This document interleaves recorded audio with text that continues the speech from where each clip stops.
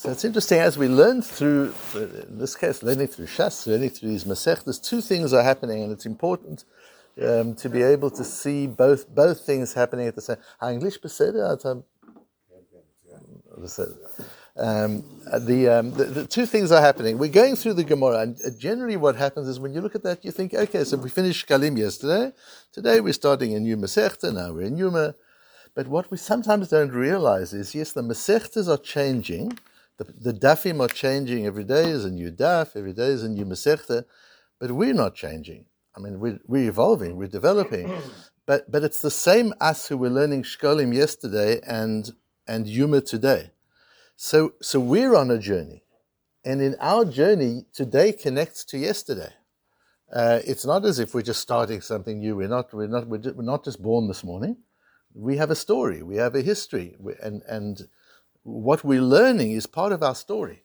That's part of why learning is so important. Just as your life experience is part of your story, what you did yesterday forms what's going to happen today, and what you did a year ago forms what happens this year, and so on. So what we learned yesterday forms what we learn today, and what we're going to learn today forms what we're going to learn tomorrow, and so on. So it's not all that surprising that there's a certain continuity. The last little while we've been dealing a lot with the idea of sofek, of doubt, because our lives are in doubt. Sfekus is really the most, almost the, if one can say, the most important part of Torah, just the most relevant part of Torah to master, to understand, which is why the Gedolei Acharonim put so much effort into clarifying how the Torah deals with sofek, with doubt, with dilemma, because the whole of life is doubt and dilemma. We know nothing for certain. The only things we know for certain are the things we believe in. Emunah is a higher level of certainty. It's so interesting. Emunah can't be proved. Belief can't be proved. You can't prove emunah. That's why it's called emunah. You can prove science. You can't prove emunah. And yet, emunah is a higher level of certainty than scientific knowledge. Scientific knowledge, you've always got to put a qualification based on the current scientific knowledge. That's as much as it can be.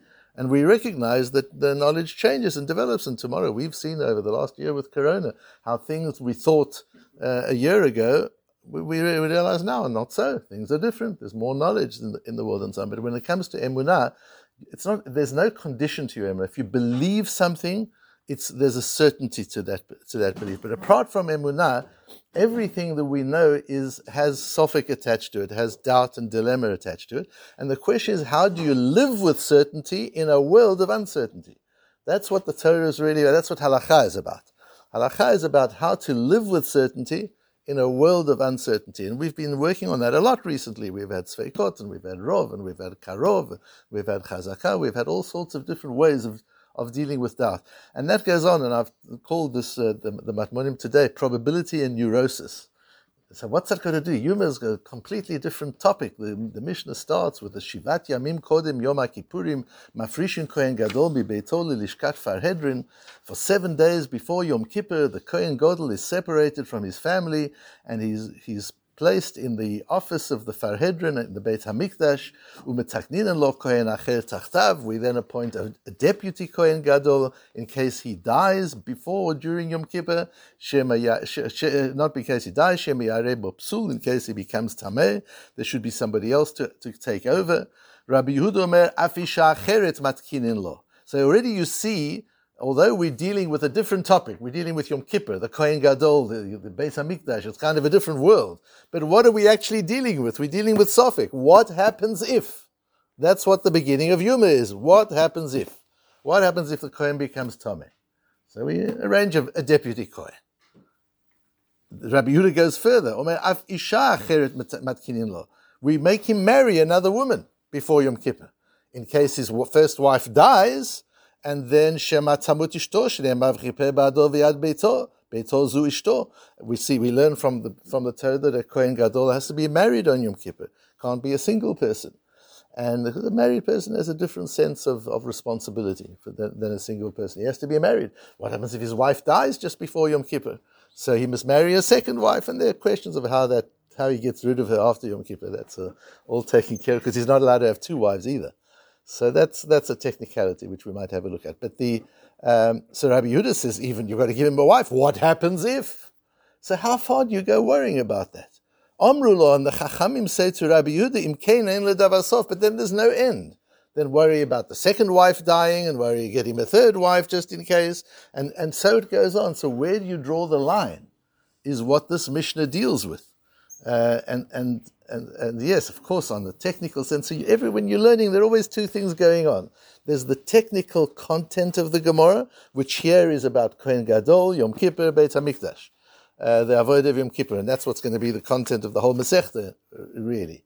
And yet there's something else going on. Every few lines, there's another theme that's going on, which is about life, which is about reality, which is about living with certainty in a world of uncertainty, about the interconnectedness of all things and all ideas and all concepts. And when you're learning Gemara, it's important to be able to see both of these themes happening at the same time, and that makes it easier to understand. Mm-hmm. So what we look at over here is, firstly, there's a Gemara in Sukkah, which I've brought to you in the source sheets, where the Gemara there talks about also whether you worry about somebody possibly dying, and the Gemara says there, V'lo chayish Rabbi Yehuda lemita, and there's a Rabbi Yehuda there who says, I'm not worried about people dying. That doesn't happen every day. That person only dies once in his lifetime. It's not an everyday occurrence. But we see here Rabbi Yehuda does worry about maybe the wife will die. Answers the Gemara there. There it's because of kapara. It's because the downside is so high. So sometimes you don't worry about a risk. A risk is small. This whole thing is about risk management. You don't worry about risk. The risk is small. But sometimes it's true, the risk is small, but the downside of the risk is so high that you worry even about a small risk. So you've always got to measure both. How big is the risk, and what would the cost be if the risk actually happened? And those are the two things you're weighing up. And we're talking about kapara. If something happens in the whole of Klal Yisrael, it doesn't have kapara, that Yom Kippur, that's a very, very serious thing. So we must cover all possibilities, but that's only for Yom Kippur, not for other situations in life. So now Tosfos is very interesting, and there's really one point in Tosfos that I want to for today that I want to dwell on. Tosfos asks, on this thing of Ein Ledavar Sof, his question is, if then let's worry about the second wife dying, the third wife dying. So what Tosfos is saying is, as he's explaining the Chachamim, so Rabbi Yehuda says we only worried about one wife dying, so get him a second wife. That two wives are dying, we're not worried about. Ask Tosfos, but look at the chances of the one wife dying. Are the chances of the second wife dying any different? I mean, you'll talk to a life insurance agent. They'll tell you at this age, this kind of person, the chances of her dying are 1 in 500,000 or whatever. And what about the second wife? Also 1 in 500,000, if it's assuming it's the same age and health and all that. And the third wife also, and the fourth wife also. So every wife has a 1 in 500,000. If you're worried about a 1 in 500,000 risk, worry about all of them. Is the question? It's a great statistical life insurance question that Tosfos is asking, that the Chachamim ask. Mashmel istam matnitin tahatim, but it also appears, he says, even though in Yevamot asks Tosfos, there's a case there of two brothers who are married to two sisters. The two brothers die. Now there are another two brothers. Do they do yibum with the two sisters? We'll get into all that fun stuff when we get to Yevamos. But there's a case where we see the Mishnah, just the Stam Mishnah, which is how the halacha is, says we worry about one person dying. We don't worry about two people dying. That's a very rare occasion. But the way I understand this, by the way, it's like playing roulette on black and red. And they always tell me something I can never understand, that even if you've had a run of 25 reds consecutively, the chance of the next one being a red is still 50%. It's never happened in the history of roulette that there's 26, only 25, so there's a miut shebamiut. No, but each time that the wheel spins, there's a 50-50 chance. That's what Tosfos is dealing with here, Lahavdin. To say, on each woman, there's the same thing. So to say, two women are going to die, or two men are going to die in a given time, that's very unusual, even though the chances of each one dying are the same. It's just an interesting world of statistics. And so Tosfos goes on. We don't have time to go into it, but it's fascinating. I wish we could. But he says, Tosfos comes out with explaining the difference between Rabbi Yehuda and the Chachomim very, very clearly. And he says, so there's a difference between Yevomis, where the time period is longer that we're worried about, and here where we're talking about one day. The statistical chances of this woman dying on that day, that's rare, but for Yom Kippur, with Chapora, we worry about it. That's a statistic we worry. We've got to manage that risk too, and we've got to provide for it. And then the Rabbanan say, so let's also be concerned for 2 and for 3 and for 4. It's the same statistic. If you're saying there's a 1 in 500,000 chance that this woman is going to die, and we have to manage that risk, then you have to manage the risk for the 2nd, 3rd, or 4th, and then there's no end to it.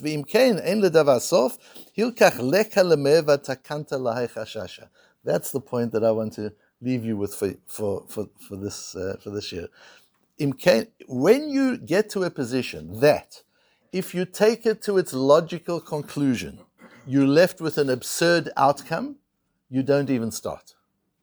That's the Chachomim's view. Rabbi Yehuda says we don't just look at the statistics of the woman. I agree, says Rabbi Yehuda. Each woman will have the same statistic. But we also look at it and say, what are the chances that 2 women will both die on one day? The two Mrs. Cohen Godels, the 2 Rebbitzins, are going to die on the same day, on Yom Kippur. What are the that's a ridiculously small chance. No, say the Chachomim, you've got to view the chances of each one has to be rated individually. And their ratings are the same, their statistical chances are the same. And then, Ein Ledavasof, then you can have 500 wives for him, and you'll still have the same risk to manage. Therefore, you don't even manage the risk to start with. That's what's important. And I've called it probability neurosis because sometimes you look at something and you say, yes, there's a risk. Do I have to worry about the risk? And that's a whole conversation which we get into. Do you have to or don't you have to? But let's say you say, yes, there's a risk, but if I worry about this risk, then I have to worry about everything. Then I go crazy. The halakha does not want you to get neurotic, say the Chachomim. If you're worrying about a risk is going to make you crazy, you don't even have to worry about it. So you've checked your lettuce. Does that mean there are no bugs on the lettuce after you've checked it? No. Depends how well you've checked it. But if you've checked it according to the standards that you need, there could still be bugs on the lettuce. So check it again. Now check it again. Now am I sure there are no bugs? No, I still can't be sure. So check it again. Ein ledavar sof. Then you'll just spend your life checking lettuce. And therefore, the halacha has to set a standard. There's a way to do it. When you've done it that way, you may eat it. You don't have to manage the risk after you've done that requirement. So, yesterday was do what you can, even if you can't. Yes, go as far as you can go. Right, absolutely. And today is yes, but not when it makes you meshuga. When going as far as you can go has no end to it, and that's what neurosis is, and it starts occupying your whole life. You start becoming worried about it without... My son-in-law tells me that when he was a young boy in yeshiva, he first learnt about washing your hands. And he's not a compulsive kind of person, but he just learnt about important, not your hands being clean. He couldn't stop washing his hands. Because every time he washed his hands, maybe I didn't wash it properly, maybe I touched something, maybe Yadayim Askani is him, he was washing his hands all day. When an idea leads you to an absurd conclusion that makes you neurotic, don't even start. Do the minimum that you need to do in order to fulfill the requirements of the halakha and move on. Let it go. That's what we see in the Tosfos.